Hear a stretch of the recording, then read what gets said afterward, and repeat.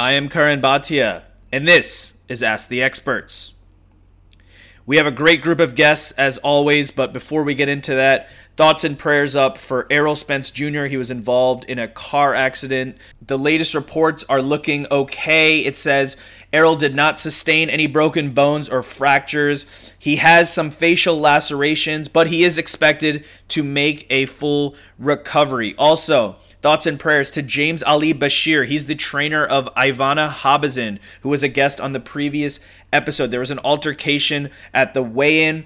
James Ali Bashir was taken to the hospital. He was released, but then he was sent back due to brain bleed, and he is in his advanced age. So thoughts and prayers to him. I emailed with Ivana. She said, I hope it's okay. It's really bad. I haven't heard confirmed latest reports, but I've heard that James is texting people. He's hopefully back to sorts now. I sent him a note, and he did text back, so let's hope that he is able to also make a full recovery. With that said, let's talk about today's show. Speaking of someone who put themselves in danger, went through some wars, his nickname was The Gladiator, and that's for a reason. John Molina, and he has decided to call it a career. He fought everybody in the division. He fought Adrian Broner, Terrence Crawford, Ruslan Provodnikov, Lucas Matisse, on and on and on.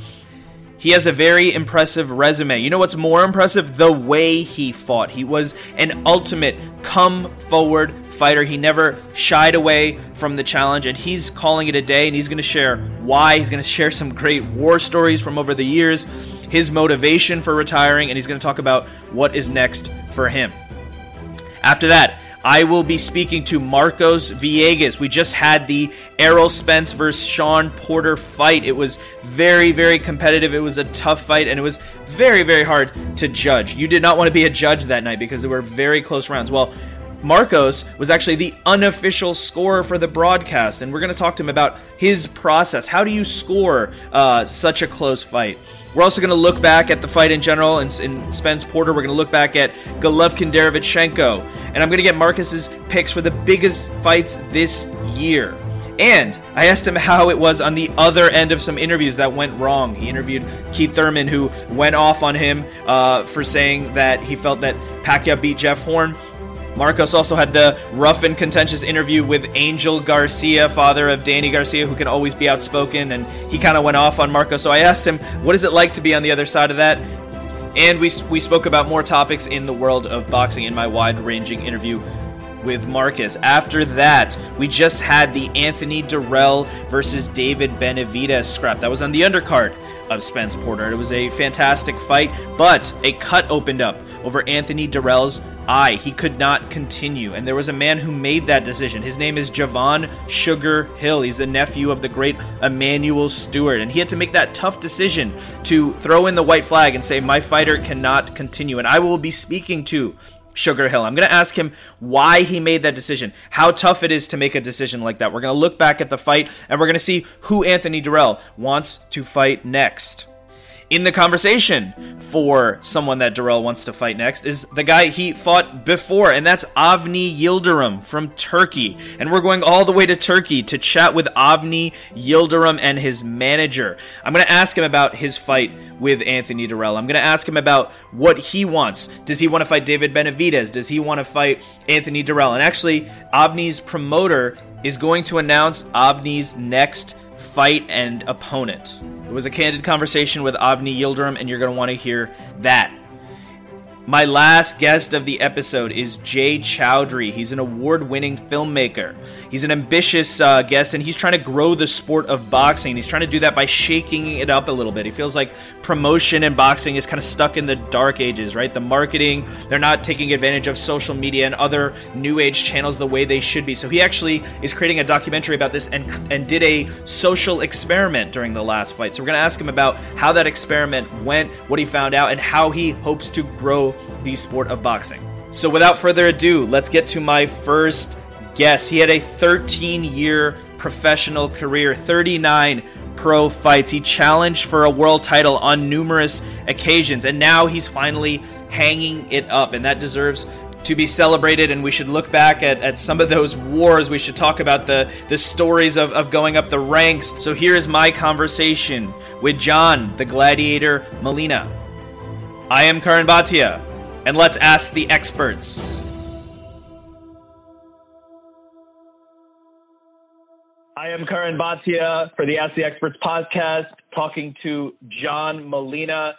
John, you just fought on September 28th on the undercard of Spence Porter against Josesito Lopez. The fight didn't go your way, but much more importantly, you made the decision to call it a career. So first of all, congratulations on your career.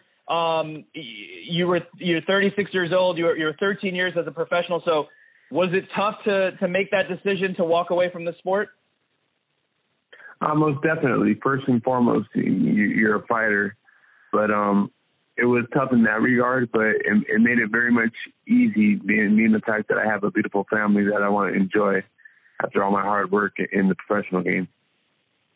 And what went through your mind? You know, was this something you'd been thinking about recently, the last few years? Was it after the Lopez fight? What kind of was the catalyst for you to say, okay, that's it, I'm done? I believe it was a matter of mentally in the fight. I seen everything I wanted to accomplish and see everything I wanted to do, but I couldn't physically pull the trigger. So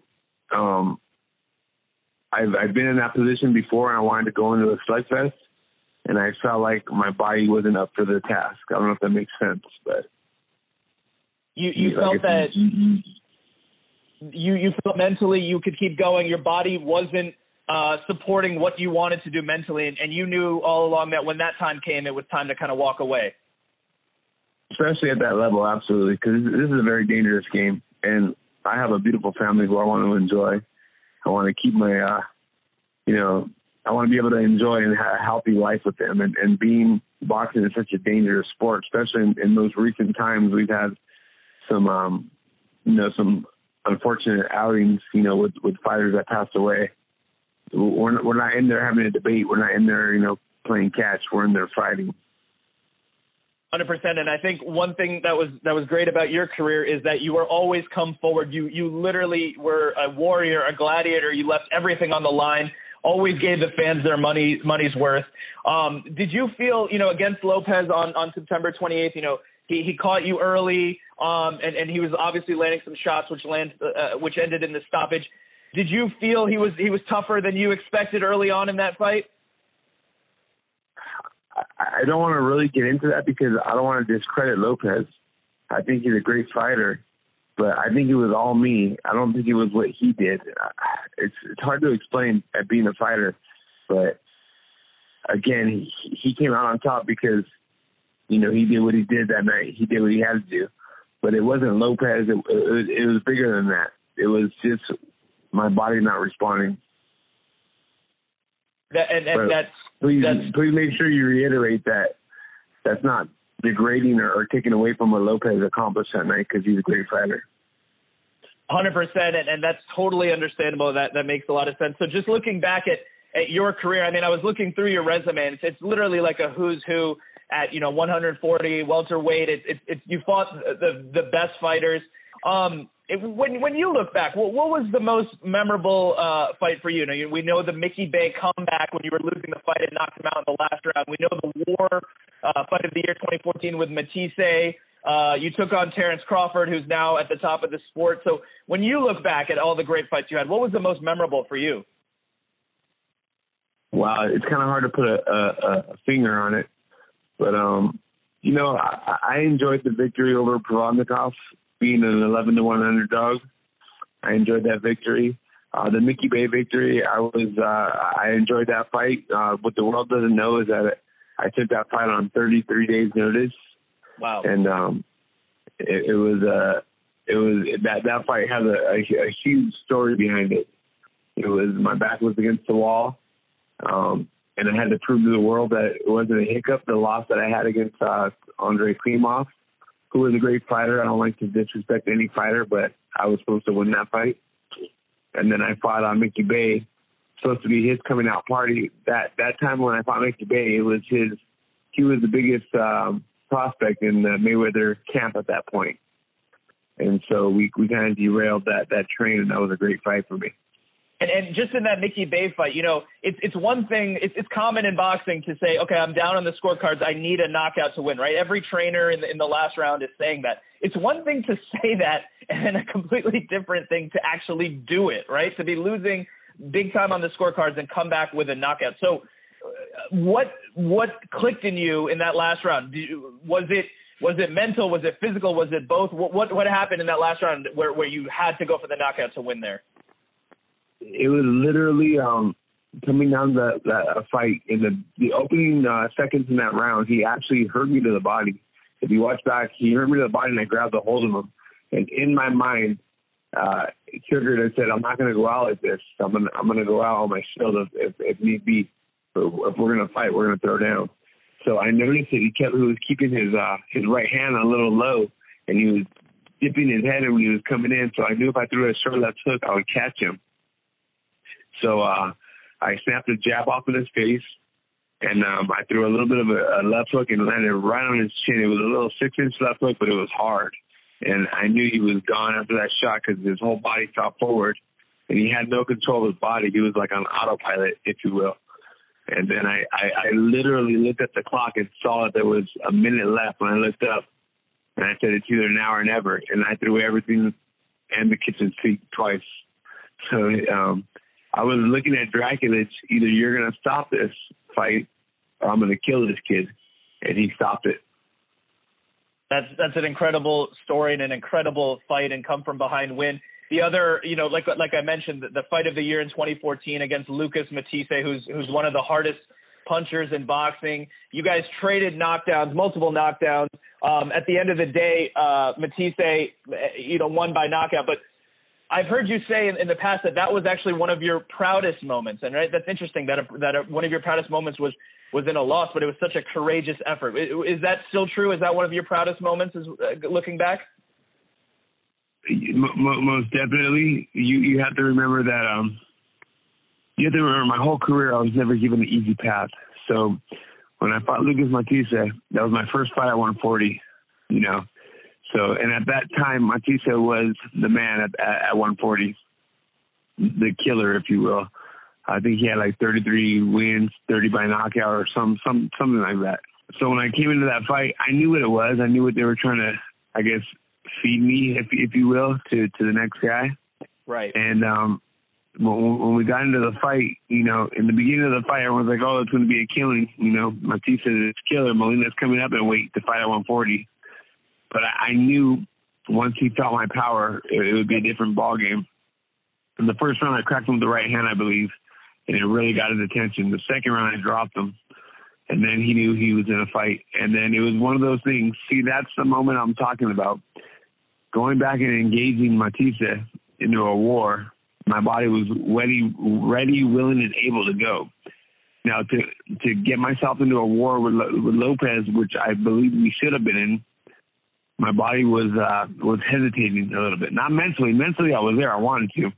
Right. But physically, I couldn't pull the trigger. Uh-huh. So at that point, I knew that at that level, if I can't call on what's carried me my whole career, which is my heart, my will to win, and my punch, I knew it was going to be an uphill battle every fight. No, 100%. And I've heard you say you heard a lot of no's before you heard yes. And it's almost like that can be said two ways in terms of your fighting style, right? You never gave up and you always went for it, but also in terms of getting the matchups and the fights that you wanted, right? So why do you think that was? Why was it more difficult for you to sometimes get the bigger names fights that you wanted? Well, I think risk versus reward. You got to remember this is a business as well. And in the boxing community, we all know each other. And everyone knows that I hit like a ton of bricks and my will to win, and I'm always going to be in the fight. And it takes one mistake, and I'll get you out of there. Now, in the beginning of my career, my name wasn't worth what it was towards the end of my career. So, you know, if you can take an easier fight against a less dangerous opponent, why call on John Molina when you can take someone else and get them out of there? Where if you fight John Molina, you make a mistake and he lands, it's going to be over. So I believe that was, you know, one aspect of it. It could be the business aspect of boxing. But the other is I don't think people were too crazy to fight me. I don't think people were too excited to fight me. Right. No, they definitely were not excited to fight you because of your come forward style, your kind of give everything gladiator attitude. The one fight I always wanted to ask you about was against Antonio DeMarco in 2012. It was a quick first round stoppage. You didn't go down in that fight, but the ref waved it off. I'm just curious about your thoughts on that stoppage because, like we said, you didn't go down, but the referee stopped it in the first round. What did you make of that? Well, that was my learning experience. That fight was my first fight on the big stage. It was for the WBC title against someone like Antonio DeMarco, who was a great fighter. And the reason why I didn't go down is because I didn't feel I was hurt. That was a lack of inexperience on my part. Had I known, then what I know now, I would have taken a knee, lost the round, and I guarantee you that fight would have been a war, given both of us where we were at and what our heart and our will to win would be. But it proved itself in the Matisse fight, and it showed that punch really didn't hurt me. It was a lack of experience. I didn't know to take a knee at that point. Right. I should have taken a knee because I thought, okay, he's hitting me, and I was protecting myself, and my inexperience was telling me, okay, don't go down because you're not hurt. And then before I knew it, they waved it off. And as the ref should have waved it off because it looked like he was wailing on me. So it makes sense. His job is to protect you. But, yeah, no. It was just a lack of inexperience. But it was a learning experience. Remember, I only had 22 amateur fights. Absolutely. And during that fight, the great Jim Lampley, one of the things he said, as DeMarco was coming on, and then you were kind of coming back before it was stopped, and he said, "Here comes Molina coming back the only way he knows how, swinging hard with that right hand." And I'm sure you take pride in that, right? Because you were never a fighter to hold or run, right? You were a fighter. If you were in trouble, you were gonna come back by swinging hard. Absolutely. I lived that experience in my mind as a kid all my life, that I was behind in the fight. I was going down, and I came from behind and I won. I literally dreamed about that. It played over and over in my head when I was 10 years old. Very specifically, I can remember acting out the Matisse fight, or not the Matisse fight, the Mickey Bay fight, before I even knew it was going to happen. So it's kind of weird to say that now, but thinking back on my career, I lived every fight before it even happened in my own head, in my fantasy, if you will. This is what I wanted to do since I was a kid, be a fighter. And when I was given the opportunity, I took it as far as I could. Absolutely. And when you look back at your great career, I mean, do you have any regrets, anything that you would have done differently when you look back? I don't know. I haven't been removed that far yet, but no, man. I think everything happened the way it was supposed to. I provided a beautiful life for my family because of boxing. I remember starting boxing at 18 years old, thinking, "Man, am I really that good? Can I really make it to that level where it's going to become my occupation to be a fighter?" I mean, because if you think about it, in the grand scheme of things, not a lot of fighters make it to a level where they're better than a club fighter, unless you're given the Olympic, you have the Olympic background, the pedigree. You've been doing it since you were 8 years old. Right. Remember, I started at 18 years old, so I had to take the crash course in boxing, and I had to take the clip notes and figure it out.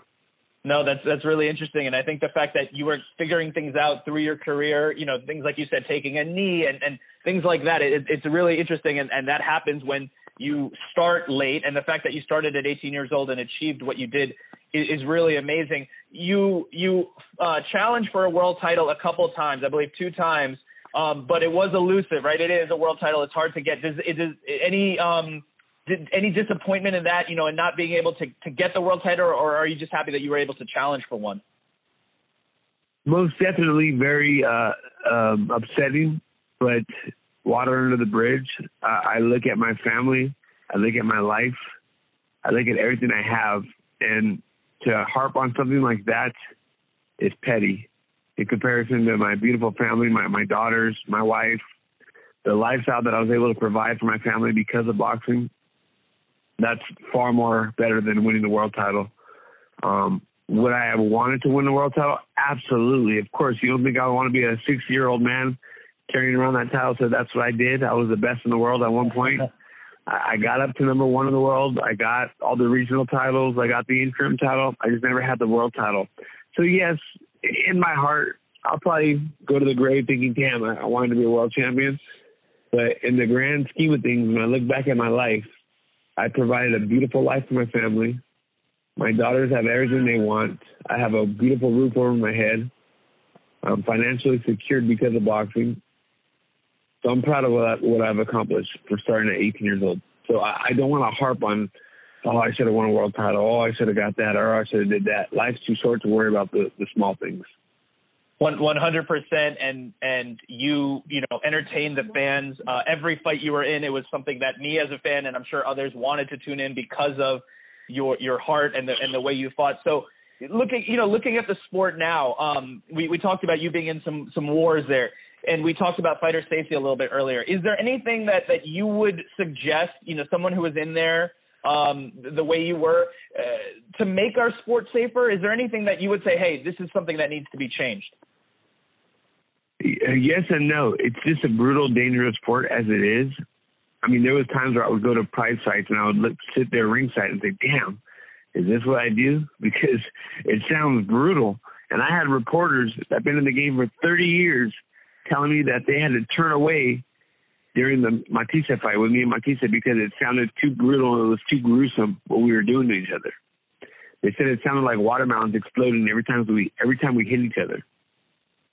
And it is a very brutal sport, but if for 1 second any young fighter out there thinks, maybe I shouldn't do this because I might get hurt, he better stop now. Because if you ever have that thought in your mind, please, any fighter, any young man that's fighting, you do not belong in this sport. That is my number one rule from all the years of fighting that I believe makes sense about boxing. If you for any second have any doubt in your mind, if you're afraid of death in that ring, you do not belong in that ring at all whatsoever. And if you don't have that attitude, you do not belong. And if you do have that attitude, sign me up to fight that guy because he's going to be easy to break. And the perfect example is this. Perfect example is right here. My third pro fight, it was at the Orleans in Vegas, I believe. I could be wrong, third or fourth. It's been such a long time, and I've taken numerous punches to the head. So with that being said, we're at the Orleans, and we're at a fight. When you're a small-time guy coming up, you guys kind of share a dressing room. You don't get your own dressing room until you get up in the game and start becoming a co-main in the main event. So we're sharing a dressing room, and I'm getting ready to fight. And I watched a kid that I was sharing the dressing room with. He comes in, he's just mangled, bloody nose, cut on his face, cut on his forehead, cut on his eyes. And I looked at him, and the look on my face was a look of fear. And I'm staring, stuck at this man, looking at him, thinking, oh, shit. Excuse my language. I'm sorry. I apologize. I'm looking at this man, and no more than 5 seconds later, I feel a big smack right in the back of my head. Boom, I hit on top of my head, and it hurt so bad. I looked at this guy like, who the hell hit me? It was my father. And he said, if I ever see that look on your face again, we will never come here again, and we will never fight again. He said, look at that man right there, and that is the reality of our sport. This can happen to you. If you're not okay with that, pack your stuff up and let's go home. And he snapped me out of it right away. But for a split second, I almost became a civilian, and my dad knocked it out of me. That's a great story, and I'm looking it up here. It looks like your fourth fight, and that was in 2006 at the Orleans Hotel against Julio Chavez. That's exactly what it was. Damn, I have a good memory. Hey, not too bad. So with that said, and the fact that you have these stories and these moments of advice, and I know you just retired, so you're probably taking time to think about it, but what is next for you? Would you consider being a trainer and kind of passing along the lessons that you learned? Would you consider commentating? What do you want to do next? Commentating would definitely be something in my avenue or up my alley, but also a lot of fighters that were great fighters, and believe me, I'm not calling myself a great fighter. I'll let people call me that. But a lot of fighters that were good at the sport of boxing, that doesn't always translate into being a great trainer. It's a special talent to be a good trainer. I don't know if I can offer anybody anything from training. I wouldn't want to put someone's life in my hands if I don't feel confident doing it. I don't know in what way I will lend myself back to boxing. I don't know that yet. I haven't sat down and thought about it that too deeply. But I'm sure I'll be involved some way down the road. And in a few months here or a year, I think the world will know what I'm going to do with myself with regards to career choice. And I think they'll be excited. I just don't want to unveil that information yet. That's totally understandable. And best of luck to you with whatever you decide to do. I'm sure you will be successful. What would be your final message to your fans, your supporters? What would be the final thing you want to say to them? I would want to say thank you so much for allowing me to show my talent, to show my heart, for allowing me to be their fighter. The greatest meme I ever read online, because us fighters do pay attention to that, was a gentleman saying, I had a hard day at work, but I called on my inner John Molina and I got through it. And to me, that meant that was amazing. When I took a picture of it, I saved it, because the fact that the fans can relate to me like that and can call on me to be an inspiration means the world to me. Let's hope that Thank you. Let's hope that we can all call on our inner John Molina when we're going through any tough times. So last question, boxing is notorious for fighters coming out of retirement, right? So I want to know, you're obviously calling it a day, you're retiring. If there's a big offer down the line, a huge matchup, is there any chance we see John Molina in the ring? Is it a 99% retirement, or is this 100%, never again retirement? Oh, man, it's so hard to say, but I believe that's it. When I make that decision, remember when I was telling you about the decisions making in your mind. If you're not okay with boxing, you don't belong. Being the fact that the R word has already crept in my brain, I think that I'm a different fighter because of that already. So I wouldn't want to cheat the fans. I wouldn't want to cheat myself, and I wouldn't want to cheat my family, because my daughters are old enough now to understand that what I do, I wouldn't want to put them through that. My poor wife has been doing it for my whole career, and my poor mother and father having to watch me fight all those years. I think I'm done. I think that's it. Now, if BKB, bare knuckle boxing wants to, no, I'm just kidding. I'm totally kidding, man. Yeah. But, it's for boxing, but there's other outlets. There is other venues. I did my thing, man. I'm proud of what I've accomplished. I'm proud of my career. I'm proud of my family. I'm thankful for the opportunity all the way from Dan Goossen to Tom Brown to Al Heyman, Sam Watson, every man that's ever given me an opportunity to display my craft. I'm very thankful for. Well, John Molina, if it is the end, thank you for entertaining us the last 13 years, 39 pro fights, nicknamed the Gladiator, and you certainly deserve that nickname. So please enjoy retirement, and thank you again for what you've done for this sport and for entertaining us for all these years. Thank you, guys. I appreciate it. That was John Molina, an always honest John Molina, and I really do hope he does become a trainer or an announcer. He has a great boxing mind, and it would be great for him to continue to share some of those life lessons that he learned on his journey in boxing. Up next, we just had the Errol Spence versus Shawn Porter scrap. It was a great back and forth fight. It was a very close fight, which is what I thought it would be, because Shawn Porter, the way he fights, he gets in your face, he makes it difficult, right? And Spence was able to eventually control that, and he landed the big knockdown in round 11, but it was a very close fight. And what happens in a close fight? Well, the judges have a tough decision. It's what do you reward, right? Are you rewarding the guy who is moving forward in your face? Are you rewarding the guy who's kind of taking a back step but is landing punches, counter punching more? It's a very tough assignment, and that's why I actually wanted to speak to Marcos Villegas because he was the PBC unofficial scorer. And the thing about being an unofficial scorer is your score gets put up on the graphic every few rounds, and a lot of people are going to scrutinize that, right? Because they're going to say, "Well, I didn't have it that way." So it's a tough job, and Marcos had to take that on, especially for a fight of this magnitude.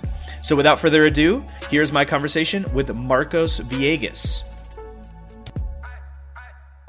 This is Karan Bhatia for the Ask the Experts podcast. I'm talking to Marcos Villegas. Marcos, I don't even know the best way to introduce you besides saying you're probably the hardest working man in television.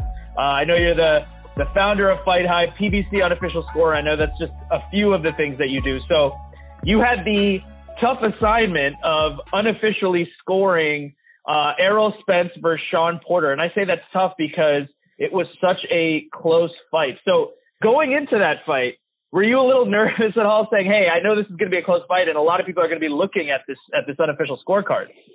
Yeah, if you ask Dan Canobio from Coffee Box, I was seated right next to him before this fight started, and I remember I looked over him and I told him, like, "Man, this fight's going to be close." Like, I was a little nervous, I was a little stressed, because Shawn Porter fights in general tend to be very close and very very hard to judge, and it's always a pull and tug with his fights because on one instance when you're watching him fight, he works the whole 3 minutes, regardless if it's clean punches to the head or body, or if it's just him working on the inside, either way, he's always working in there, and you always have to ask yourself the question, who did the better work? And a lot of times Shawn just outworks, over volumes his opponents, and you got to give it to him because you got to see the whole context of the round and who was doing the most work.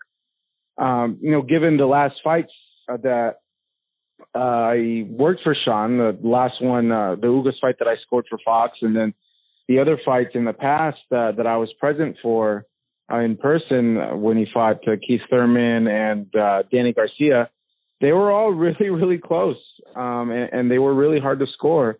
So, yeah, I remember when this fight was announced, I was just like, oh, great. This is going to be a really hard fight to score. And then as it got closer, I would say, it wasn't that I was nervous, but just a feeling like, man, this is going to be a really hard night of work given how close Shawn's fights tend to be. So, yeah, it can be a little nerve-wracking when certain guys, their style, and especially, too, this is on the pay-per-view. There's a lot of eyes watching. Right. So, it puts a little bit more pressure on it. But, yeah, I tend to know, like, which guys will give a hard fight to score. And sure. Yeah, I'll be like, oh, man.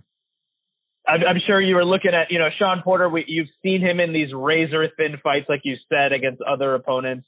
And it's always, he's going to be in your face. He's going to be in his opponent's face, and that's going to make it difficult for both yourself as an unofficial scorer and the official judges, who also have a hard assignment when it comes to a Shawn Porter fight when he's fighting quality opposition. So let me ask you this before we get into the fight a little bit. Your job as an unofficial scorer, how do you put yourself in the mindset of what a judge would score? We know a judge is supposed to look at effective aggression, ring generalship, defense, and hard and clean punching. Or do you do, Max Kellerman for a long time had the theory where he said it's almost who would you rather be, right? That's a simple way to look at it. Who would you rather have been in that round? So what is your approach to scoring a fight? Well, I think in general I follow the criteria of the judges, and I base it off of how they see a fight and really how an amateur fight is scored as well. In the amateurs, there's a lot of similar. Yeah, I know it's a point system, but what's getting you the points? Clean punches to the head and body, and then I also take into account the other things, who's doing more to win the round? Who is the one that was coming forward but landing punches? It's just not about coming forward. It's about coming forward and being effective. And that's what it means when someone says effective aggression. That's coming forward, being aggressive, but landing punches on your opponent as well. So I tend to see it more like the judges, but when it comes to like a round that is very close and like I can't decide off the bat, you know, it usually take me like a second or two. I ask myself, well, who did more to win the round? And when you look at it, I think like the clearest analogy to it would be, you know, when you're on a school playground and you see two kids fight, you know, usually the guy that had more like, oh, like type moments in the round, or when they fought on the playground, is usually the guy that's perceived to have won the fight in the schoolyard. And it's the same thing with, I think, inside the ring too. When you look at a close round and you're like, okay, well, whose punches stuck out more to me? That's usually the guy that'll get the nod. Right. That makes a lot of sense. You have to look at it with the playground analogy, but you have to do it round by round versus, you know, in a playground where it could just be whoever did well late maybe catches your attention and you in your mind, you think they won the fight. So let's talk about the fight a little bit. Early on, you know, after round 3, you had it 29-28 for Spence. You said it could have been Porter for the same score. So obviously it was close early on. Were you surprised that it was as close as it was? Because I personally thought before this fight it was going to be extremely competitive. But a lot of people did pick Spence to win, and he was a big favorite. Were you surprised early on at how competitive Shawn Porter was?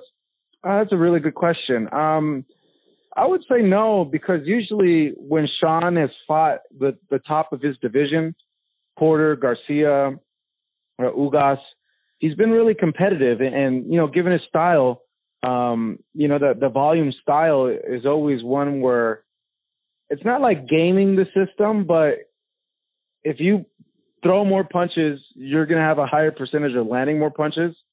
And you got to take that into account. So, you know, Shawn was doing really well, I guess, throughout the whole fight when you look at it as well. But I did expect Spence to use his distance more in box. And I was thinking that would be the way that he would approach the fight, that we knew that Shawn wasn't going to try to box with Errol, a guy who was longer and could potentially give him problems if he tried to bull rush in.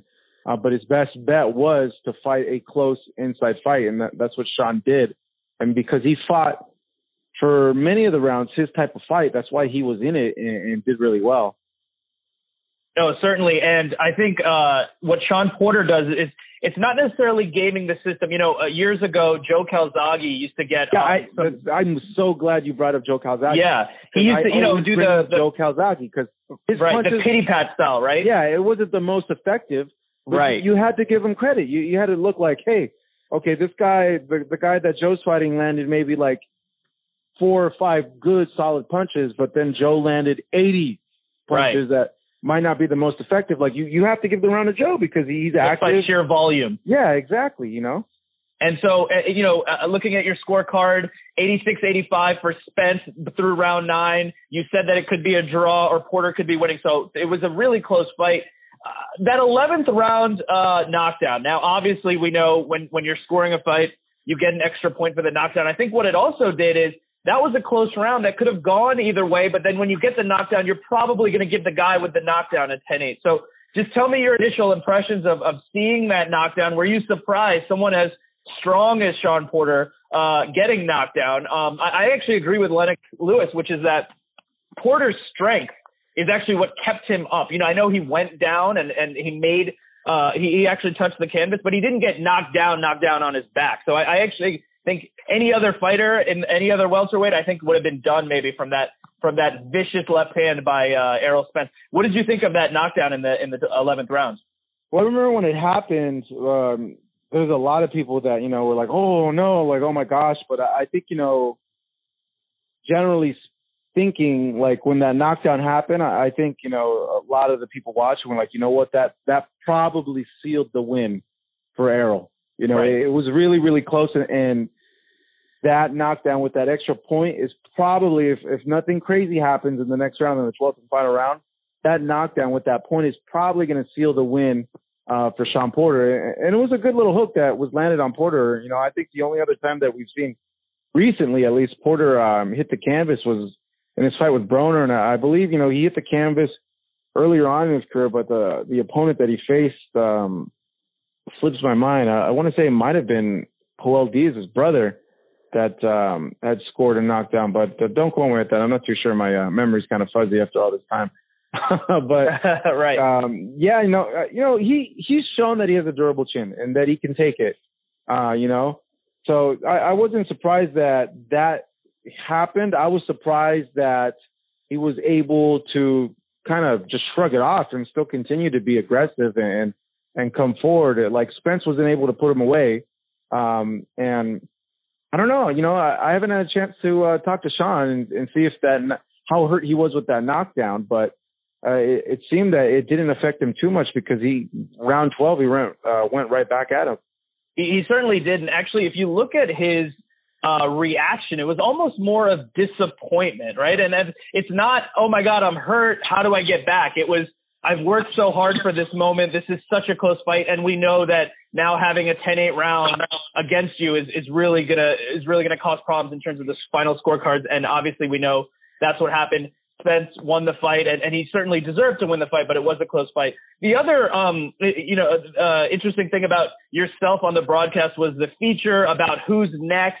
We've moved on from Floyd Mayweather. We obviously know he's retired. Manny Pacquiao is still in the top of the division, obviously beating Thurman, but we know he's 40 years old, so eventually he will move on. The feature talks about who is next. Keith Thurman, Danny Garcia, Errol Spence, of course. So let me ask you this: who do you think is the next guy in the welterweight division, or even in overall boxing, to kind of carry that torch and be the next star? Well, that piece that we did was featured on the welterweight division because since Floyd Mayweather has retired, there's been a void as to like who's the name and the face of the division. And with Manny on the twilight of his career, any one of these fights can end up being his last fight, and him and Floyd have carried the division for the better part of the last decade. So really it's focusing on out of those four, which, when you look at it in hindsight, I think we're going to look at those four very fondly through a historical perspective because they chose to fight each other. They were the elite of their division at that time. And for the longest time, we thought it was going to be Keith.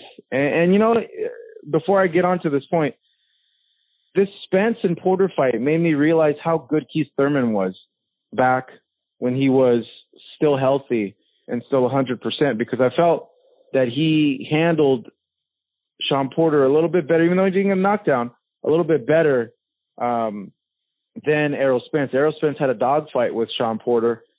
Keith Thurman outboxed Sean Porter, though it was a close fight, and Sean did have his moments. He never allowed himself to fight Sean Porter in a dogfight. So for a bit, we thought that the one was going to be Keith Thurman because he unified first before everybody. He beat Danny Garcia to get the WBC title, I believe, and then he had gotten the WBA title as well. Now Spence comes along, and we think he's the goods. He passed his first test. He fought his first really elite guy at 147 pounds. I mean elite like the top of the top. But he didn't pass the test with flying colors. There's still a lot of doubts there because of how much problems Porter gave him. And I know everybody was expecting Spence to be in a tough competitive fight, but to be overwhelmingly dominant over Sean Porter, like a convincing win. And there's still a lot of people that feel that Sean Porter won that fight. With that being said, the one is going to be the one that gets all the belts. You have Terrence Crawford out there. His list of opponents haven't been as good now compared to the other guys, but he's still seen as the guy that whoever clears out on the PBC side of the stable has to fight Terrence Crawford. And I think, the winner there is going to be the guy that goes ahead and carries the division. But I think given the attention, the media buzz and hype that Fox has been able to put behind those four guys, and now with Errol Spence being able to unify that, there's certainly a lot more attention, and he could be the guy at 147 pounds up until he fights Terrence Crawford. And if he beats Terrence Crawford, then I could see him being one of the bigger stars in boxing. But certainly, the biggest name in boxing right now since Floyd's retired has been Canelo Alvarez. So I think, in that aspect, like who can be the next face of boxing? Well, we have Canelo, and after Canelo, that's when we're going to see like who's going to be the one that really takes the mantle of carrying the whole name and face of the sport of boxing. But for the welterweight division, it's certainly leaning towards Errol Spence, given this last victory that he had over Shawn Porter. Certainly, it definitely is, especially the way that Spence is trending. And if he can continue to get the big names in the ring and beat these guys, then he will certainly have that. But I'm glad you brought up Terrence Crawford, and I wanted to ask you about that. Obviously, we know that there's different sides of the street. There's different leagues, and it's not only PBC/Fox that's doing this. You know, the Zone put up a graphic on social media saying who should Golovkin fight, and Charlo wasn't mentioned on there. But it is pretty glaring, right, on these Fox broadcasts that Terrence Crawford is not even being mentioned. So I just wanted to know your thoughts on that. You know, they're talking about the best names in the welterweight division. They're showing graphics of the title holders. Terrence Crawford is certainly a title holder and one of the top pound for pound fighters in the sport. What do you think about him not being mentioned on the broadcast? Yeah, you know, it's it puts me in a weird position because, you know, obviously full disclosure, I work for Fox, you know. My best bet is when you look at the UFC never mentions any of the Bellator champions, you know, because they have their own organization with their own champions and all that, you know, and to them, their whole universe, their whole world revolves around who's in their organization, you know, that I think that's, you know, the take that PBC is trying to go with on Fox. They're trying to see themselves as the premier boxing organization. And honestly, they do have just about all the top talent all on one roof and stuff. So I think, you know, because they know that they're trying to kind of, you know, do what the UFC has done in terms of how like they market and push their brand out. You know, you would never see the UFC try to mention any of the Bellator guys, and vice versa. When you watch Bellator programming, you don't see them really mention, and you know, who would our light heavyweight champion would you like to see face? You know, their brand is Bellator, and they like to keep, you know, their fighters and their branding on point with what they're putting on. Now, in terms of him not being mentioned in the discussion, you know, it's difficult because as a boxing fan too, I feel like it could be taken, and I know fans in general have taken it like that, as they're discrediting Terrence, that they're not giving him the respect of being a world champion. And I think it's much more than that. He's not only a world champion at 147 pounds, but he was the undisputed champion at 140. That's not a very common thing to do, you know, and that gives, I think, it adds more credence and respect to somebody like a Terrence Crawford. I know the policy in general, and I think it might come off as, oh, you know, they're trying to throw shade at Terrence Crawford, is that they're no longer recognizing the WBO. They're not recognizing it as a legitimate sanctioning organization. So that is why at times you don't see Crawford in those graphics, because they're only recognizing the WBA, the IBF, and the WBC. So, you know, the unintended consequence with that is it seems on the surface, because I don't think that's been too well publicized, that they're not recognizing. There's people that they know about that have mentioned it. There's people on Twitter that have said it, but I don't think it's been really marketed out. So it comes off as they're trying to ignore Terrence Crawford or trying to forget that he even exists. No, it's not that. They just happen not to recognize the WBO title that he holds. It's the same thing with Andy Ruiz. Andy Ruiz is WBO champion, but he's a PBC fighter. But whenever they mention, if you notice the graphics, they don't mention the WBO title. They only mention the other ones that he has.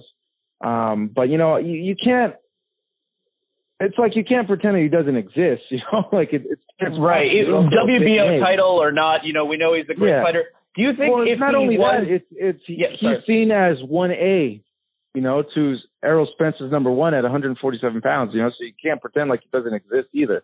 You can't pretend that. And do you think that if he had one of the other titles, IBF, WBC, WBA, then he would have been shown in the graphic, or do you think, what do you think of that? If he had a different title, do you think they would have mentioned him there? I think so. I think so, because they showed Canelo on a graphic for a feature we did with David Benavidez. Canelo, they showed Canelo there, you know, and Canelo's a zone guy, but they put him on there. So yeah, I certainly think they would. Let's hope that they can start to acknowledge the other fighters more. And I say this not just for PBC and Fox. I say for all the other divisions, because and I'm sure you feel the same way. I hear you with the comparison of UFC and Bellator, but I think as boxing fans, and I'm sure you feel the same way, no one wants it to be that split out where we're not mentioning or having the matchups that we want. So let's hope that happens. So I wanted to ask you also, we mentioned Keith Thurman, and you know, the fact, I know that you had the interview with Keith Thurman before his fight with Manny Pacquiao. If anyone wants to see it, it's on YouTube.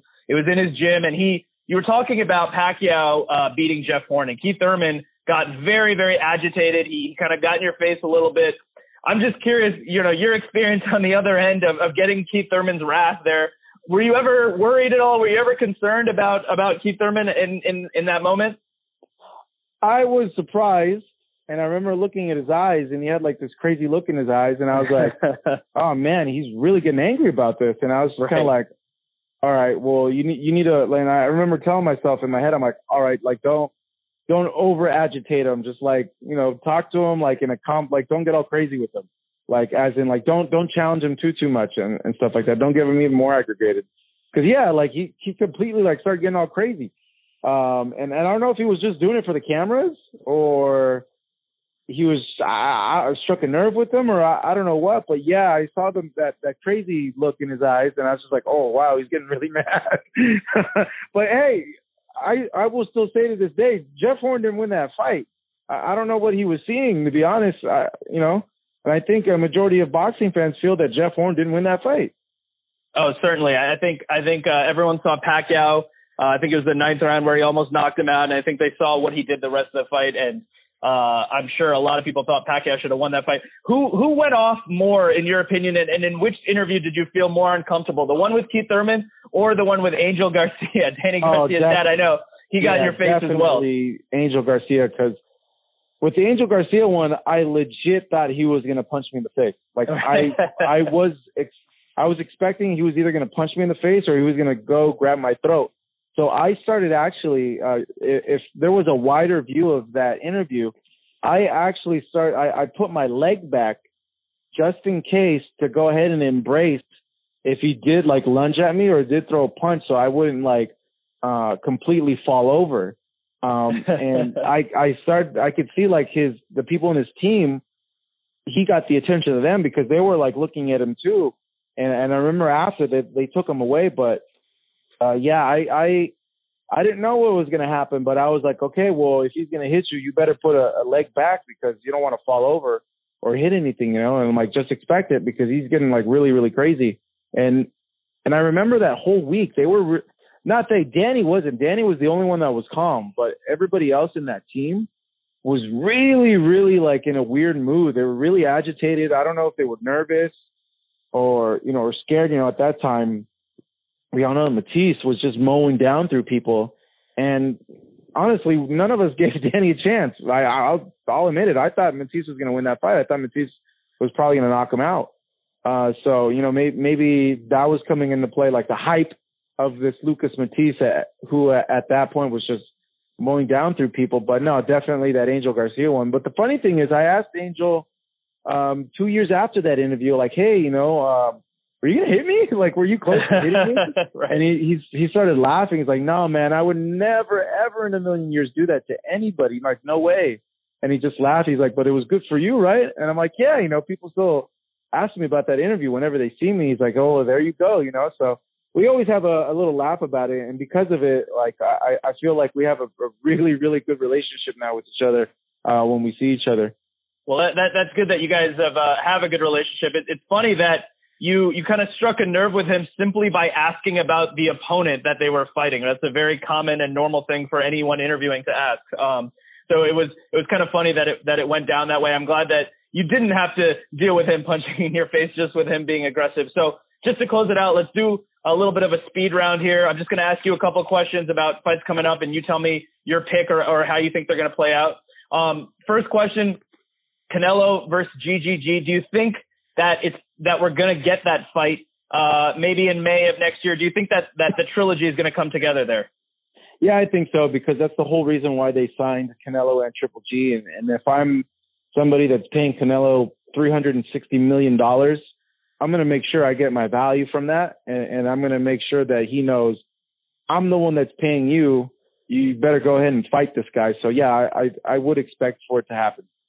Let's definitely hope it does. I think that's the fight that everyone wants to see. I think Golovkin being vulnerable in the way he was in his last fight, I think that makes it even more interesting. Yeah, that was another super close fight too to score. That was a tough fight also. Yeah, that's another tough one. I saw you had that 6-6 with the knockdown going for Golovkin, so him getting the win there. But that was another back-to-back close fight. Canelo versus Kovalev. Obviously, for that Triple G fight to happen, he probably needs to get by Kovalev on November 2nd. So what is your pick on Canelo Kovalev? Yeah, that's a hard one, man. You would think Canelo, because of his speed and Kovalev's inability to take punishment really well to the body, and that being Canelo's thing. But like when you look at his fight style-wise, like on paper, Kovalev should win this fight, to be honest. Like he's a very good boxer. He's longer, bigger, has more power, has a great jab, very underrated boxing. With Buddy McGirt, he's shown to be boxing more, light on his feet. You know, he fought a guy in Yard that a lot of people say like, well, if Yard was able to do that, Canelo's just going to walk over him. But like people are forgetting, Canelo's moving up 2 weight classes. He's not as big as Yard. You know, Canelo, and this was brought up to me by Andre Rozier, which really made me think Canelo's never really hurt a guy at middleweight, to be honest. He's a small middleweight. He's like, well, what makes you think he's going to hurt a Kovalev, a guy that is naturally a lot bigger than him? Don't be surprised if Sergey Kovalev wins and wins by outpointing Canelo with his jab. But on the flip side, me personally, I always like the smaller guys that are quicker when they're up against the bigger guys, because I feel, speed kills. And we could see something like that. But I think the fight's going to be very, very competitive. And there could be some scary moments in there for Canelo, but I'm going with them, but with very, very severe hesitation, because my gut is telling me style-wise, Canelo should not win this fight. Certainly. I think, Canelo is good at combination punching, especially to the body, and Kovalev's vulnerable to the body. So I think that's going to play into Canelo's favor. But I do agree with you that I actually think the weight jump, 15 pounds, right? That's a lot. I think that's going to play a factor. And there might be moments where Canelo says, whoa, hold on. I'm in this with a bigger guy. The next fight I wanted to ask you about, and I'm guessing you're going to be there being the unofficial scorer, Deontay Wilder versus Luis Ortiz. And before I ask you about that, the one thing I want to say is I actually think there's a lot of pressure on Deontay Wilder in this, and I'll tell you why. Wilder says that when he fights fighters and beats them, they're never the same. So for him to back that up, he has to really knock out Ortiz even sooner than he did the first time, right? Because in his theory, when he knocks a guy out, they're never the same. So what is your pick on Wilder versus Luis Ortiz 2? I think Wilder... honestly, it's dependent on what Ortiz shows up. If Ortiz shows up better conditioned than that first fight and doesn't show his age and is able to hurt Wilder again and not tire out and able to pace himself, he should win the fight, but it's the biggest factor is Luis Ortiz. That's what it is, unless we get like a Wilder washing him out and around. Usually he tends to do real well in rematches, as we saw with Bermane Stiverne.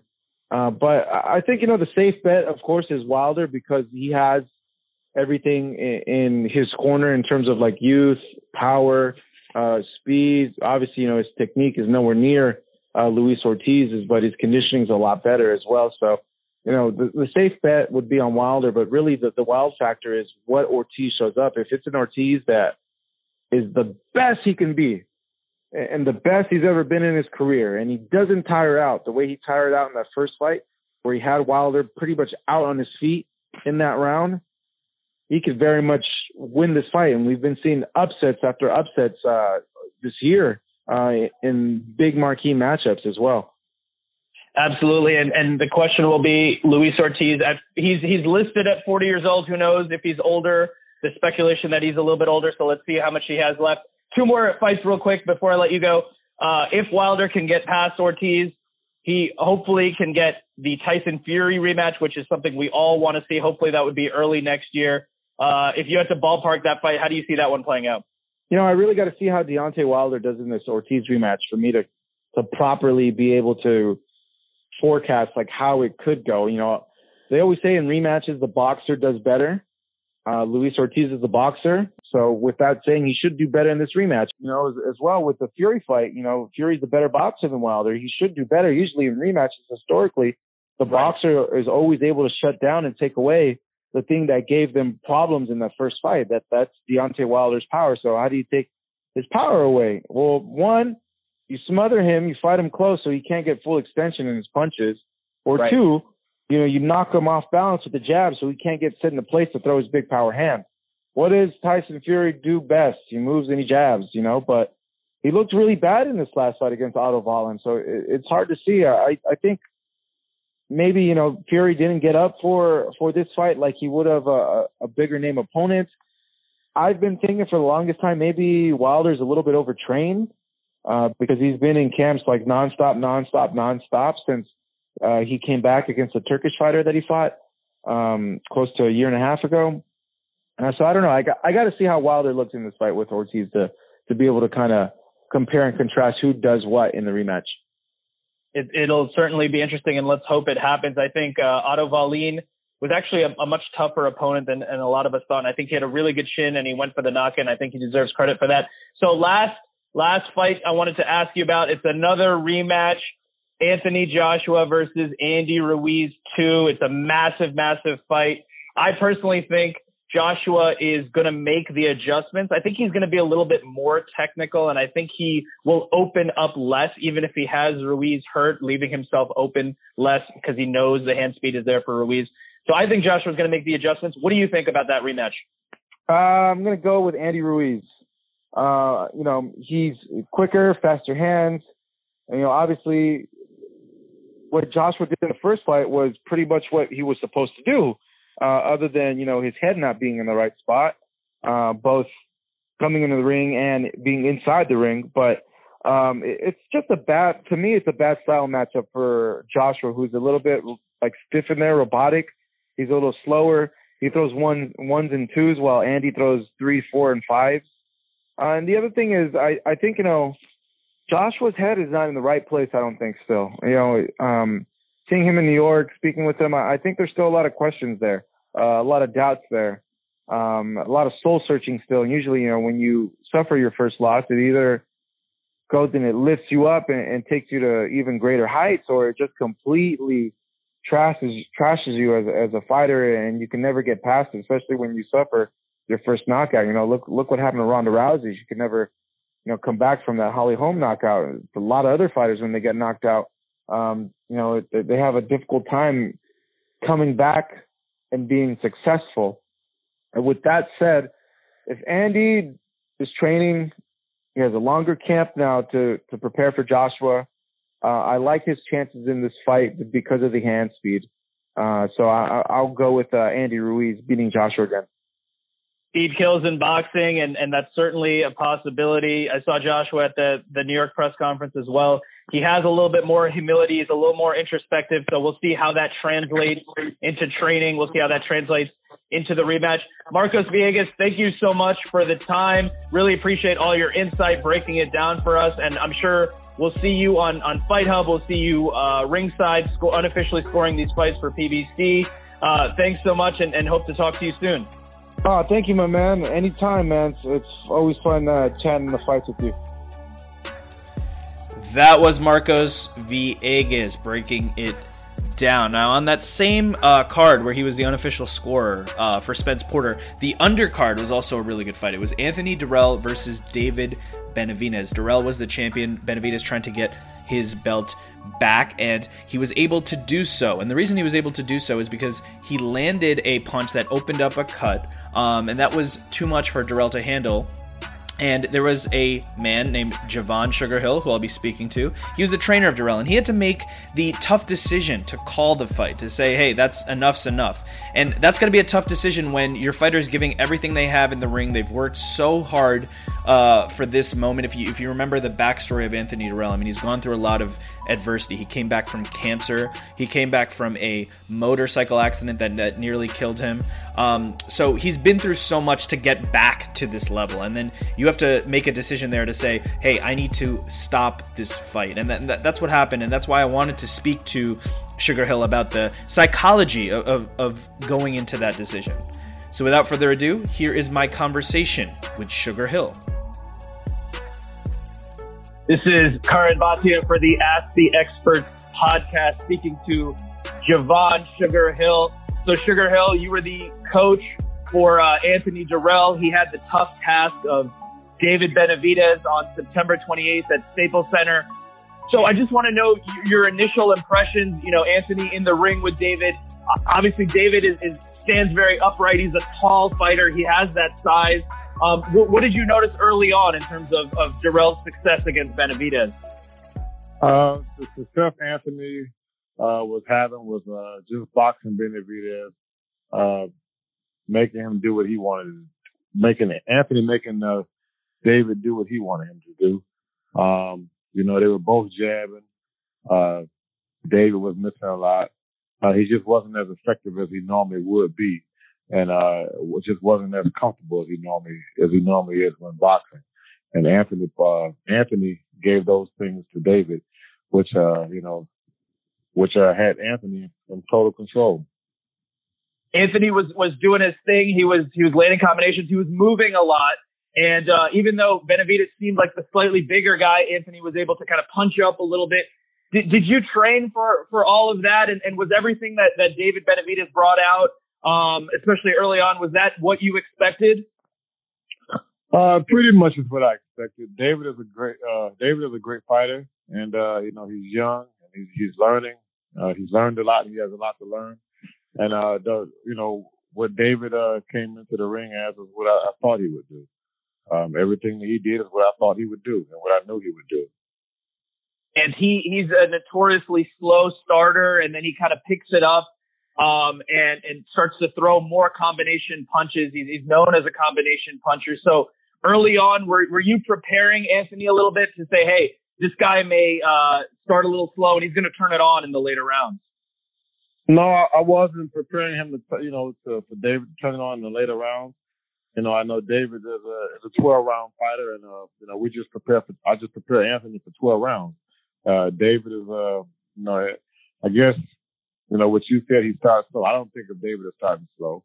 But I know as the fight goes on, David is an intelligent fighter, and he's able to make adjustments.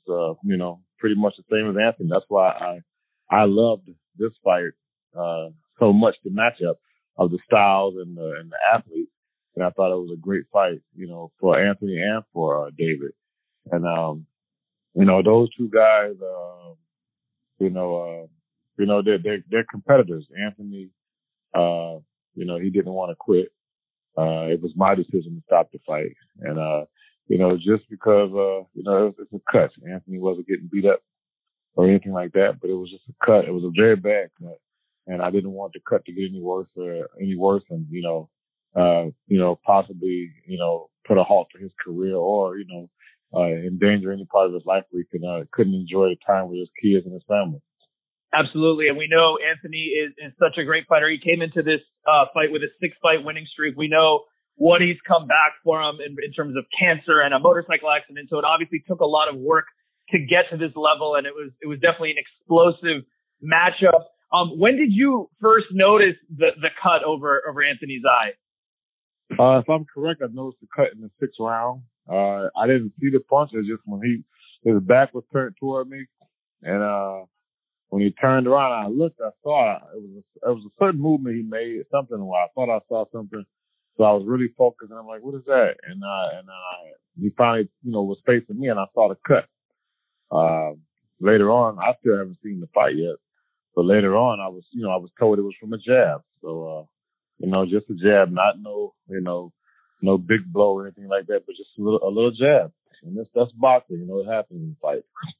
And this is one of the reasons why, for me and Anthony and the rest of the team, I would definitely love a rematch with David Benavidez, because it was a competitive fight. And from what I'm hearing, like I said, I haven't seen it yet, but everyone's telling me that Anthony was up on the scorecards, and it was just a cut. Anthony couldn't see, and that brought the halt to the fight. That brought the halt, and when you first saw the cut, Was your initial reaction, let's kind of see how this plays out, let's keep an eye on it for the next few rounds? Did you think about stopping the fight earlier? I mean, what was your mindset when you first saw the cut there? When I first saw the cut, I'm just thinking, Carlos Vargas cut, man, it's time for you to go to work. And, he did the best he could do, in that round. And they came back for the 7th round. Seventh round, Anthony told me, he said, I can't see. And I looked at his eye and I was like, the referee had stopped it twice already to let the doctor see it. And I was like, thinking to myself, well, I was thinking that they were going to stop it because of the cut already. When the doctor checked it twice. And I just told Anthony, I said, fuck it. I said, go out there and make this the last round. That was round 8. And Anthony went out there in round 8 and had a good round in round 8. He controlled the round 8. And when he came back to the corner, I was just looking at him. I said, well, what you want to do? Because that was a good round. I thought maybe the cut would have bothered him a bit more, but it was, Carlos did a good job with the cut. And we went out for the 9th round.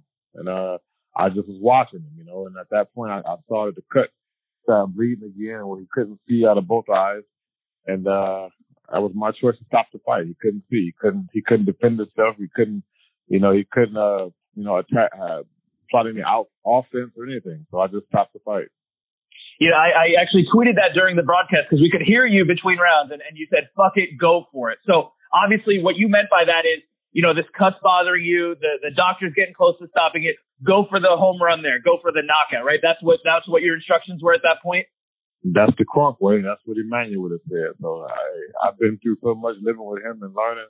And, it was just natural. I know what to do. It's not that I had to think about it, but thinking about it now, I know that's what Emmanuel would have said. I mean, you got nothing else to lose. They're going to stop the fight on the cut anyway. Might as well give it all you got.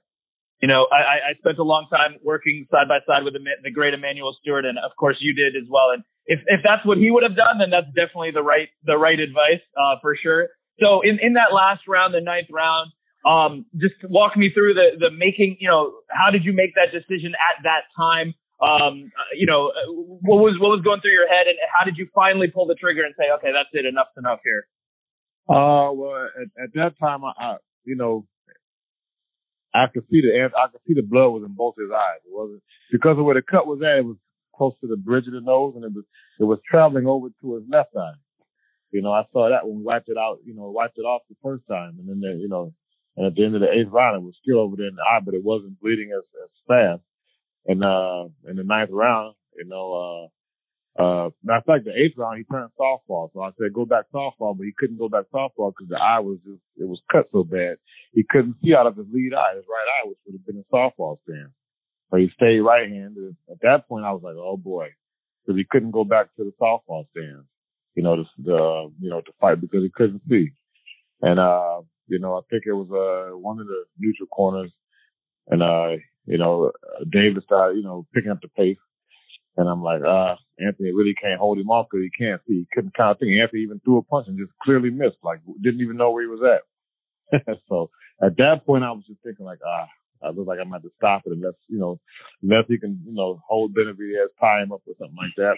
But he couldn't even see enough to do that pretty much. So informed the commissioner in the corner to step up on the apron and stop the fight, and that's what was done.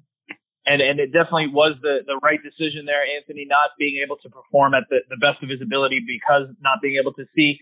What did Anthony say to you after the fight? Did he support you stopping the fight? Did he want to keep going? What did he say to you?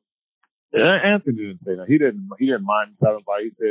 He said, you made the call. He trusts me. Me and Anthony are like family. So I got to take care of him like a little brother. As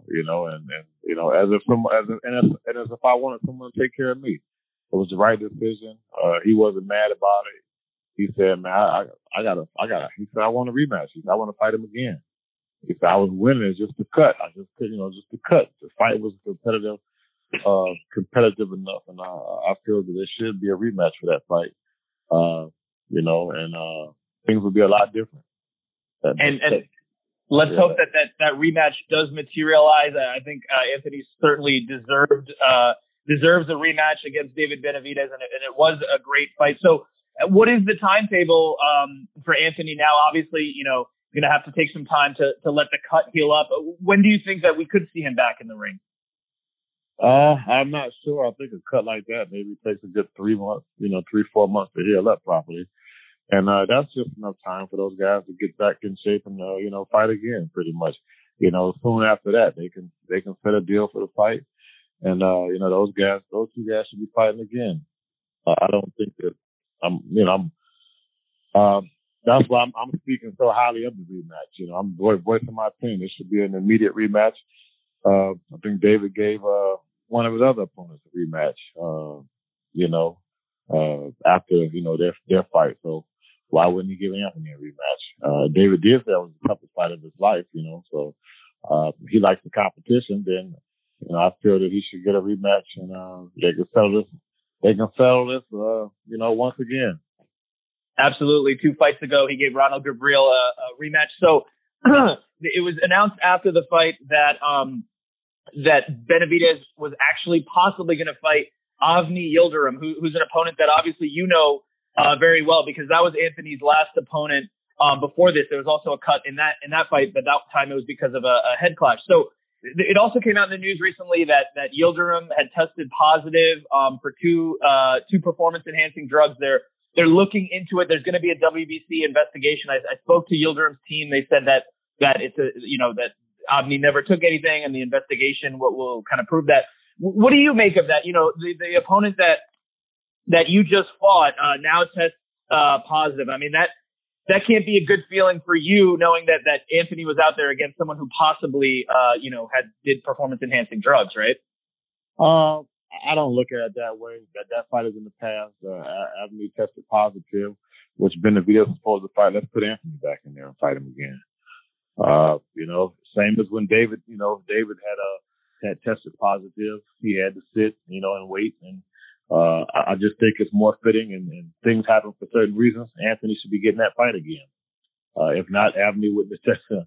Not being funny, but Avni wouldn't have tested positive. That wasn't the way it's supposed to be. Anthony should be getting that fight, that rematch again, and let Avni settle out his differences and in his situation, and let those two guys go ahead and fight. Absolutely, and just to close it off, you and Anthony, like we said, have been through the adversity and made the comebacks and had the great moments.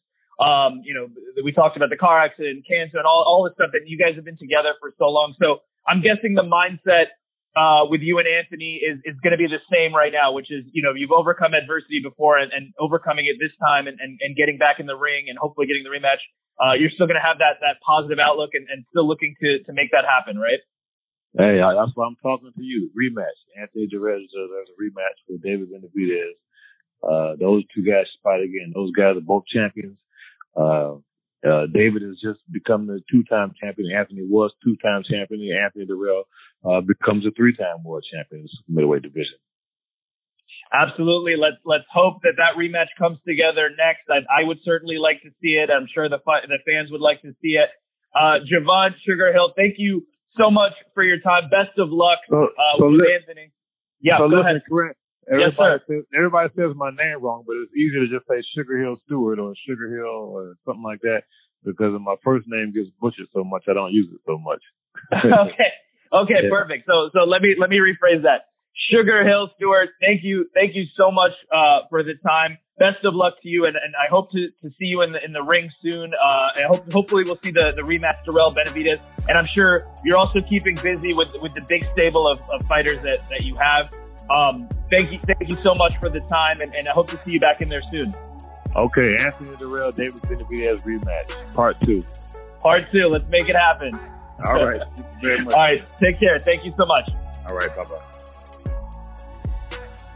That was Anthony Dirrell's trainer and many other fighters' trainers.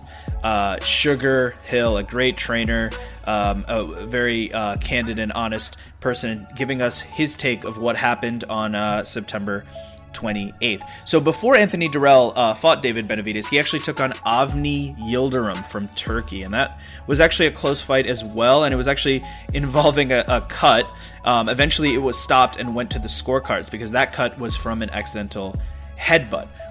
Anthony Dirrell won that fight. Avni Yildirim did not, but he was very upset because he felt like he was very competitive. So now Avni Yildirim felt like he should get the winner of Benavidez and Dirrell. And he was, as you'll hear in my interview, signing to fight David Benavidez. That fight was coming together. Now, something that actually took place after my interview, which I didn't get a chance to ask Avni and his manager, Ahmet Oner, about, was Avni Yildirim tested positive for 2 performance-enhancing drugs. Now, the investigation is still going by the WBC, so they're going to look into this further. They're going to make an announcement in the near future, they said, so we're not sure exactly what's happening, if that's going to affect Avni getting that shot at David Benavidez.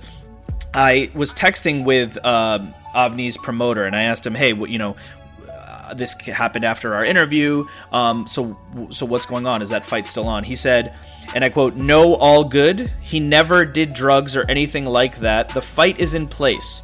So far, we are waiting for a final decision by officials, but so far, all good." So, end quote. So, Avni Yildirim's team is confident that nothing actually happened. They're denying the positive result there, and they are saying that Avni will go forward with fighting David Benavidez next. So, here is my interview with Avni Yildirim and his promoter, who will serve as the translator. That is Ahmet Oner. We're going to talk about that David Benavidez fight, and we're going to talk about what other fights on the horizon Avni Yildirim would like to get. This is Karan Bhatia speaking to Avni Yildirim and Ahmet Oner. You remember that Avni fought Anthony Dirrell in the last fight, and that was actually stopped due to a cut. Dirrell won that fight. And Avni, I know you were ringside to see David Benavidez versus Anthony Dirrell. So what did you make of the fight sitting ringside there? I already, in my opinion, gave Dirrell a very hard fight. I brought him to that position that when he fought Benavidez, he showed the same performance with his open eyes, this time another eye. He was already hurt and punished for me, and Benavidez was only there to finish it. What I was stopped to finish. They don't let me finish it. They stopped it. And I saw in Dirrell a fighter who only came to make the money. I not saw a guy who was there to beat Benavidez. So you felt Dirrell was there for the payday, not to win. So Ahmet, let me ask you this, because now that David Benavidez did win the fight, Avni Yildirim's name has been thrown out as his opponent. But also Benavidez has said that he may want to fight Caleb Plant. He's mentioned a couple other names. So how are you going to get Avni that fight, Ahmet? The fight is already signed. The fight's already signed. So when is that fight going to be? It is PBC doing the fight night. We wait a couple of weeks for announcement, and it was a part of the deal when we went to the WBC to Mexico, and we had a claim against a decision that Dirrell won against Avni in a fight. It was stopped, and we saw we got. We did not get what we got, what Avni made in the fight. In my opinion, he should win the fight. He got stopped through the referee, and he got saved to officials. Now the WBC made the ruling, and after the ruling, they said, okay, there is to be an immediate rematch. And then PBC asked us, can we do Benavidez between Dirrell? And can we do then the winner? Yes, we made the paperwork. Everything is signed. And we agreed. And therefore we came. We watched the fight. We were invited by PBC. We saw the fight. We got our tickets. Everything was fine. And now we are only waiting for the date. So the fight, David Benavidez versus Avni Yildirim, is signed. You're just looking for a date. So that's excellent. So my question now for Avni is, you said that Benavidez versus Dirrell was very similar to your fight. You said Benavidez is a true champion, but you don't see him as a skilled boxer. So why did you not see Benavidez as a skilled boxer? He is a true fighter, a true champion. but he's missing the amateur background, in my opinion. I'm speaking in the name of Avni. He is missing the experience what amateur fighters, all the most amateur fighters made, and I believe that is what he's missing against me. And Avni, do you feel that he's a very tall fighter? He's about almost 6'2", and he fights in a tall way. Do you think the height difference is going to be a problem at all when you match up? He's not using his reach, in my opinion. He's coming forward. Therefore, I don't believe that will be not his really advantage. He's saying he's coming to fight. He's a brawler. Even if he's a tall guy, he's coming to make a fight, and that is benefiting me. He's same combination, same punch, everything is same. One-dimensional fighter with good punches. He's very fast. He's very quick. He can do good combinations. But always the same. So I think, my opinion, my advice for Avni, not to give Benavidez too much. He's the best. He is the best. Benavidez is the best. He is the best. Wow. Now he's the best. Okay, so yeah, that makes sense. You don't want to give away too much of the game plan, and that makes sense. Let me ask you this, Avni. You and Anthony Dirrell, before your fight, there was some bad blood there. You guys were going back and forth. You didn't seem to like each other, and especially after the fight, you didn't seem to like each other. What is your relationship like with David Benavidez? Do you like David Benavidez? Are you friendly with him? What's the personal relationship like? So let me explain you. Benavidez, they met each other. They met in LA. He has a Turkish conditional coach. There's a nice guy. Benavidez, we met each other. He was respectful to me, and I showed him my respect. So respect is big written here in boxing. Respect has to be there. I see by Benavidez against my performance some respect what I did against Dirrell, and I show him the same. But we will fight each other. So we have no bad blood. There is no bad blood. So in the first fight between Avni and Dirrell, Avni said that the PBC saved Dirrell. So it was obviously a close fight. It was going back and forth. The cut opened, and they announced Dirrell the winner. So I'm just curious, Avni or Ahmed, whoever wants to take this one, but how do you feel the PBC saved him? Do you think the scorecards were too much in favor of Dirrell in that fight? I don't think, people talk much. I don't see that PBC saved him. In my opinion, this said Benavidez, not we. He said this one day before his fight. I have this reportage. He said, we never said this word. What we said is, Benavidez said on some boxing scene or whatever we read this, that PBC saved Dirrell. We never used the word PBC in this.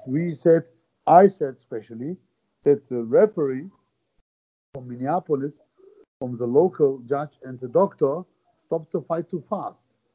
And that looked like a saving. So I don't see... So,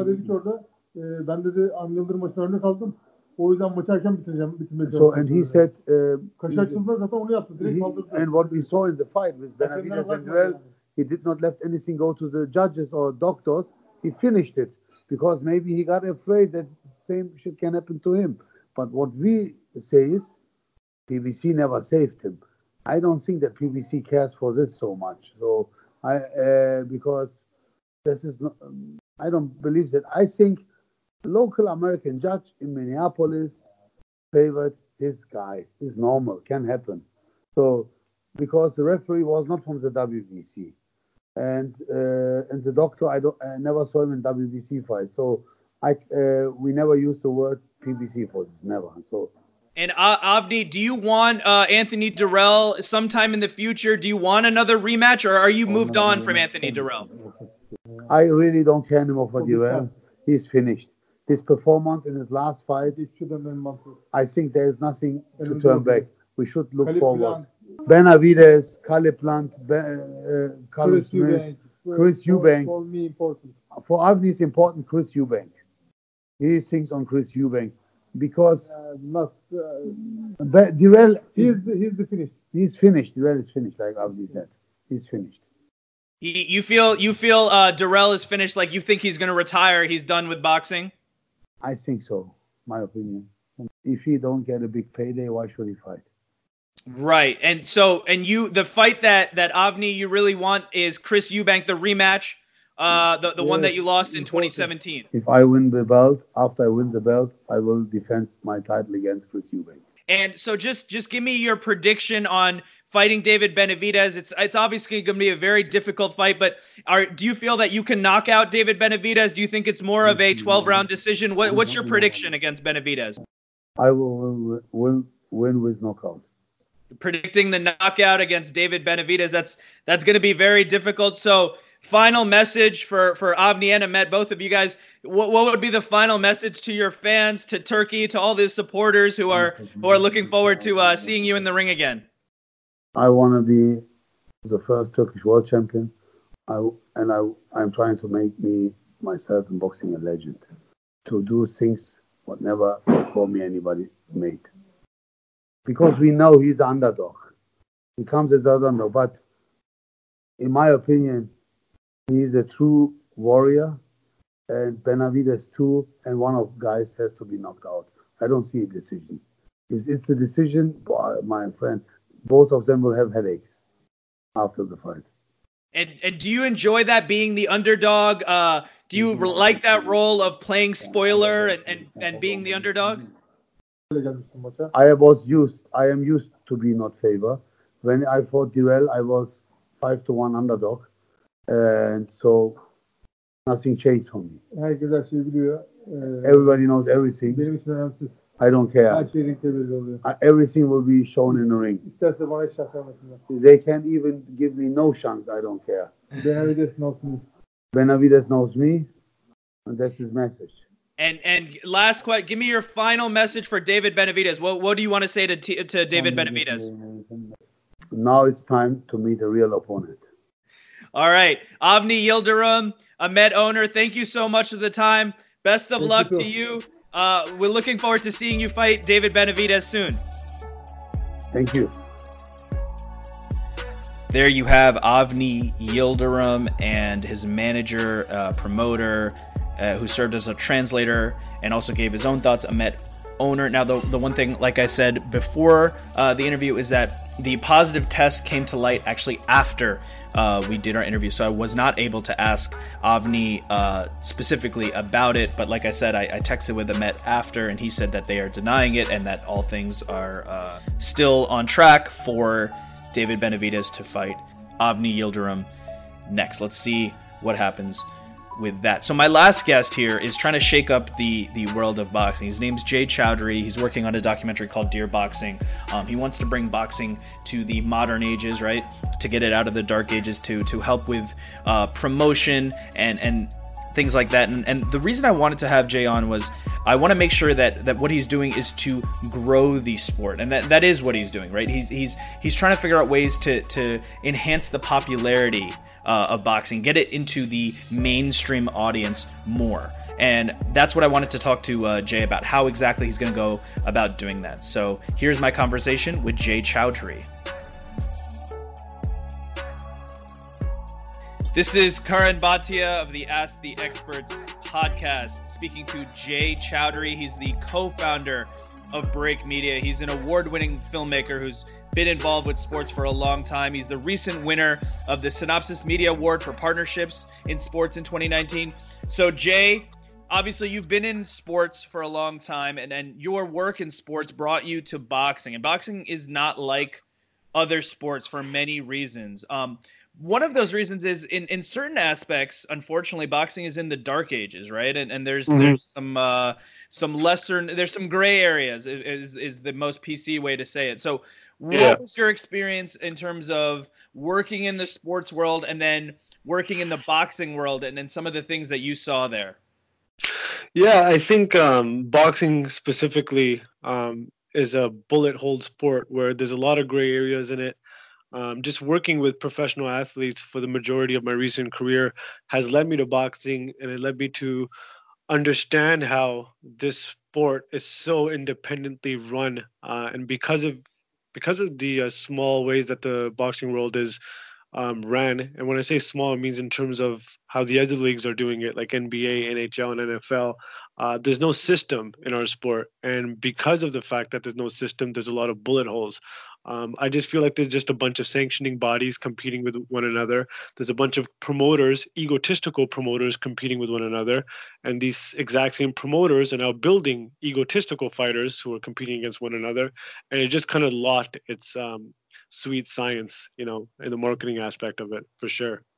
And that it's an issue because we have these leagues, right, in boxing. Yeah. A fragmented sport is not good for anyone. And we have these leagues where if you see on PBC broadcast, they for a welterweight fight, there's no mention of Terrence Crawford, right? Because obviously he's with Top Rank and ESPN, and that's a major problem. Or if you see on the Zone, they're showing Canelo's possible opponents, and Charlo's not mentioned, and that's not what we want as fans, right? We want the best sportsmanship matchups. right there. I mean, it's not like the FIFA, dude. I mean, we're not NBA, we're not NHL, we're not voting for teams. Fans are not voting for Team PBC or Team Top Rank or Team DAZN or Team Golden Boy. We're team, fighters, and we're team boxers. Like, everybody supports different NBA teams and stuff like that, but nobody is against the individual themselves. We cheer for our home teams, we cheer for our home players, but the animosity that these promoters are building amongst fans is not healthy for the sport at all,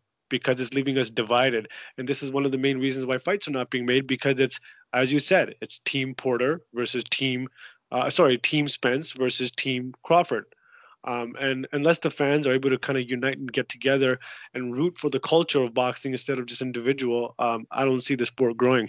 Yeah, absolutely. And I've said that for a long time. I said one of the things that we can do as fans is anytime we see these promoters or these fighters or anyone involved in the sport, we as fans need to demand the matchups, right? So public demand finally brought together Floyd Mayweather and Manny Pacquiao. It was many years too late, but we need to say we want Errol Spence versus Terrence Crawford, and we're not going to watch Errol Spence versus subpar competition or Terrence Crawford versus subpar competition. We want to see these guys together, because the fear, which can happen, is these fights can over marinate, and then they may not happen, or one guy loses, and then we as fans lose out on that. You just brought up such an amazing point there, Karn. You said, we as fans lose interest, and that's what sucks, because people like you and I, the hardcore fans, boxing Twitter, for example. It's funny, because I read all these tweets. I see a lot of one-sidedness, and I see a lot of fans talking about the business of boxing. And I just tweeted this out this morning. I said, as I'm more and more researching this industry and the sports fans, it's like I see that they're more they're more interested in learning about the business of boxing, how much views a pay-per-view did versus the next guy. And it's like, why are you guys so fucking curious about how much views a pay-per-view did? And then I started to understand why. It's because fans are frustrated, man. And our hardcore fans are the ones that make boxing actually move, because boxing has not hit the masses yet. And this is part of why I created Break Media Group, because we bring boxing to the masses one fighter at a time by digitizing them, by producing content and web series and, fresh new ways of engaging with fans. But besides that, boxing itself is such a niche sport, Garn, and there's only a few thousand people running the engine. I'm telling you, there's not hundreds of thousands, there's not millions, and there's a few thousand incredibly unique hardcore fans who are running the sport, but they're not enough to create the movements that we want, which is getting the fights that we need. That's exactly it. We need to get these matchups, and I would even argue that there are probably thousands, but there's probably even less in terms of the key opinion leaders, the leaders who can actually move these mountains and 100% work with other networks. It's an even smaller pool than that. But let me ask you one other thing before we talk about the documentary that you're working on, is the promotion in the sport. And I've heard you talk about this, and I think it's important. We're a little bit in the dark ages in terms of boxing promotion. These press conferences that can kind of go on for a bit with people, people from the promotion talking, and then the owner of the arena talks, and it kind of drags it down in energy when everyone just wants to hear from these fighters, right? So what about marketing and promotion? How do we get out of the dark ages in that? Man, I just think that, like, straight up, networks, promoters, and managers are doing shit all when it comes to promoting our fighters outside of the sport. Other than fight night and fight week, there is absolutely zero marketing and promotion done on behalf of our fighters. There's absolutely zero interest in promoting these amazing top athletes in the world of worldwide sports and mass fan base connection. And this is part of the reason why Break Media Group was even created fundamentally, because I wanted to bring boxing back to the masses. I wanted to bring boxing back to the forefront of American sports. There is such lack of storytelling, Karan, in our sport that it's freaking embarrassing to even tell people that you're a boxing fan because they don't understand why you have so much passion for it. We just lack that storytelling. And I think, I'm going back to even HBO days. I mean, they were pretty much the only front runners in the sport. And the work that you've done, for example, with this HBO 24/7 series that you were on, like, you and I talk plenty about how emotional storytelling connects with a fan and resonates with them. And now it's like, where is it? There's zero. And then when an opportunity comes, for example, Logan Paul versus KSI, where we're dealing with millions and millions of fans, what's the response? Oh, fuck this. This is not boxing. This is comedy. It's like, no, dude, this is a millions of eyeballs. It's up to boxing now to present itself in a way. We've entered the party. We got to dress for the occasion and make sure that we leave with a couple of people who are attached to our hip. And that's what's lacking in our sport, dude. I think, it's interesting with the KSI and Logan Paul. I think, and I've said this before, I think that is a good event, a great event. And I think those YouTubers have actually earned the right to have that event because they're bringing their teams of followers, which they've done work to maintain and to build. Like, you don't just get millions of followers, right? You have to put out content. You have to engage with fans. You have to resonate with fans. And so that takes work, number one. Number two is that they're not taking the opportunities away from anyone else, right? They're fighting each other. So it's not like they're coming in and fighting, the number one contender, number two contender. So they're bringing their own audience. They're not taking away opportunities. And the one of the biggest things, it's similar to what you just said in terms of the content that supports it. Every single day, they're picking up a camera in some form and creating a video about themselves training, promoting the event. They're serving as that promotional vehicle. And that also takes a lot of work. Now, let me tell you something that's going to really piss off boxing fans. Sure. This event, KSI and Logan Paul, is giving us an opportunity. It's not the other way around. We're actually going into their world, which is filled with hundreds and thousand times more fans than boxing will ever have. All right. So they're giving us a chance to say, hey, yo, here's your chance to come to our event. Okay, Mr. Eddie Hearn and Mr. Hardcore Boxing fans and Mr. Mass American Sports fan goers, and see what you like. Now, if even a couple of % of people watching, and I'm talking about the young generation, the 11, the 12, the 14-year-old kids, and get inspired by even one fight and say, hey, mom, dad, can you sign me up to the local boxing gym? That's what we need. We need more eyes on the sport. We need kids to get passionate and get enthusiastic about the sport so we can push it forward. So this is not by any means Matchroom and Eddie giving Logan Paul, KSI exposure. Dude, they got that. We should take advantage of it. We should, and definitely overall the credit to Eddie Hearn for taking, quote unquote risk or trying something new, just thinking outside of the box, right? That's the type of thinking we need to get out of the dark ages. So let's talk about the project that you are working on. That's definitely made a splash all through social media. Break Media put out the casting call for fans, and then the poster was released. Dear Boxing. And so it's kind of been teased in a way, but obviously this is a good opportunity for you to tell fans a little bit more about it. So what is Dear Boxing? So Dear Boxing was built on the very notion of why Break Media was built, which is, bring boxing back to the masses, one fighter at a time, but now it's going to be one documentary at a time. I feel like I've learned a lot in this sport, Karan. I've been in this sport long enough to understand not just how it works, but to see stuff behind the curtain, because I've been in professional prize fighting training camps. I've seen how managers interact with each other, and most of all, Karan, my background from TV and film, I understand what happens behind the closed doors of networks, and why the pay-per-view model exists, why network TV is still here, even though majority of the American population is not even watching TV. I understand all this stuff. And so on this documentary, I've included some really, really specially cool people, people from the network industry, people from the tech and data industry, people from the advertising industry. And we're all coming together just to kind of talk about, where did boxing stop? At what point did it stop? And at what point did the fans stop giving a shit about it? And so we kind of dig deep into that. So we took the fans and we fast forwarded to 2019, and we created a really cool social experiment just to see how much the American sports fan goer knows about boxing, and that was a really, really eye opener for me for sure. Yeah, no, and that's what I want to ask you about next, Jay. So I think that boxing has a lot of fans that are very passionate about it, but it is a niche sport, and I think the issue is the mainstream only tunes in once in a while, and our goal is to make it a mainstream sport, right? So you had the experiment that you did with the big Sean Porter versus Errol Spence fight. That was a big fight for the welterweight division. That was on Fox. It had the Fox machine behind it in terms of marketing and promotion. So what was the social experiment that you did for that fight? Well, first of all, did the numbers come out, Garn, about that pay-per-view? What's it sitting at now? I heard 250 or heard 300. What's the final Yeah, number? I originally heard 300 on Twitter. Then the more recent one was in the 200 range. So I'm not sure where we landed. I'm guessing it's between 200 and 300,000 buys. All right, so let me just educate those listeners who are listening right now a little quick education session here.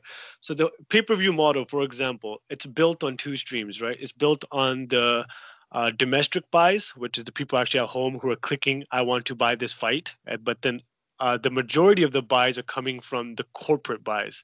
And the corporate buys are made up of sports bars and restaurants all across America. Now, here's a fun fact. When a restaurant or bar buys the pay-per-view, they're not just buying it once. Legally, they have to buy it for the max capacity of how many people are in this in the venue itself.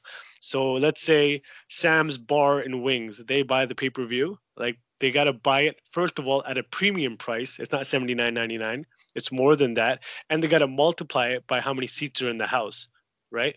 And then that number gets calculated and then put on the final number that they broadcast to all of us the next week. So here's the question. Is everybody in Sam's, Sports Bar and Wings there to watch the fight? I don't think so, but we have to find out. So what we did was we sent fans all across America from, for random cities across the country to go in during Spence and Porter to all the bars that was playing these fights and find out how many fans were actually there to watch this fight. And the feedback that I got is staggering, dude. Like 8 out of 10 people didn't know what the fuck was going on. So people were, and I have heard that. I've heard, I've talked to bar owners when they're playing a big fight and they don't have the pay-per-view on. And then we say, hey, my group of friends who's there who are boxing fans will say, hey, we'll chip in, we'll get the pay-per-view. It's $80. We'll split that between us. Then they say, no, I've heard, it costs $2,000 plus for a venue or a restaurant to play the fight. Yep. So that part is true. I wasn't aware of the metrics part of it in terms of multiplying by how many seats, but let's get into you had people out there asking people in these bars, do you know who Sean Porter is? Do you know who Errol Spence is? Right? Is that's what you had? Well, that's what we wanted to know, because if they're publicly displaying, if the promoters and networks are measuring excuse my language, cock sizes on Monday, saying we did 350,000 buys, were there really 350,000 people watching this fight? Were there really, or was that number just, an extreme exaggeration of how many seats were in the house that night? So we have an entire social media team who calculated all the data that night from Google Analytics, from Facebook mentions, Instagram, Snapchat, TikTok mentions of Spence and Porter. We added it all up, and then we have the final number that's going to be projected on, obviously, the documentary itself. And I hope that fans actually wake up and see what's going on. And see what's happening out there and see who's actually making up shit versus who's actually trying to take the sport seriously and just become a more educated fan. Right. And and just to play devil's advocate, one thing you do have to look at, it's probably smaller in scale, but if you look at something I used to do, have a lot of friends over to my house to watch a fight. So that's one buy, right? But then I have more eyeballs in that room. So that also plays a factor as well. Yeah, of course. We cover that as well. Of course. I mean, we take care of everything on this doc, man. We take care of the illegal streamers. We take care of all the pizza parties that are happening on Saturday. And we're pretty fair with the data too. Now, once again, although this sounds like this documentary is against like the pay-per-view model, it isn't, because at the end of the day, boxing has become a bit of a pay-per-view specialty sport.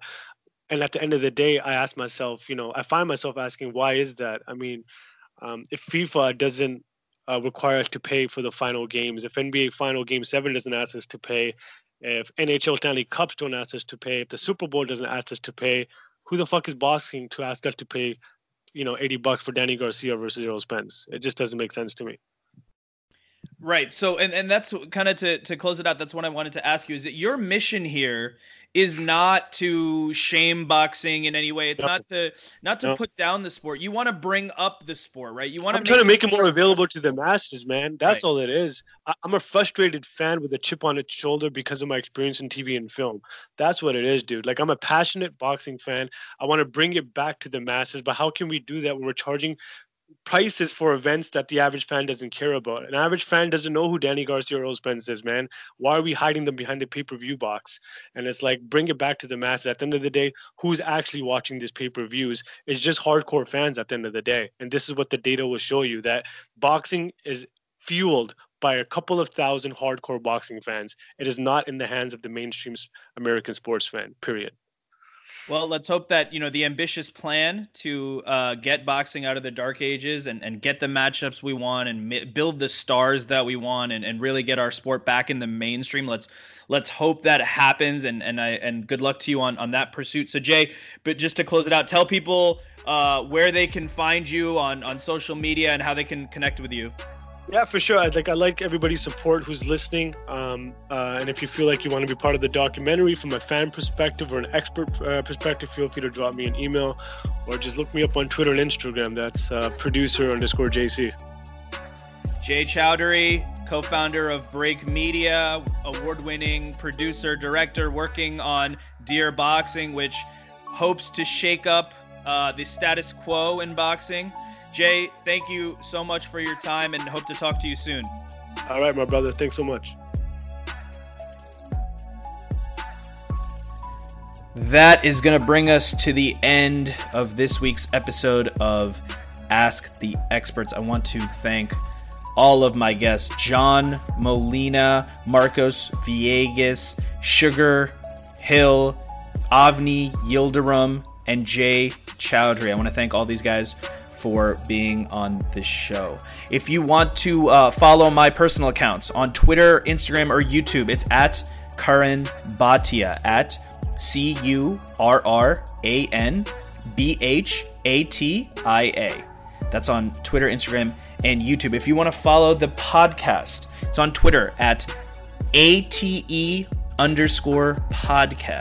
Once again, that's ATE_podcast on Twitter. If you want to email the show, it's asktheexpertspod@gmail.com. If you like what we're doing, please go on iTunes, hit subscribe, leave a 5-star review. Once again, thank you for listening. Thank you to my guests for being on the show.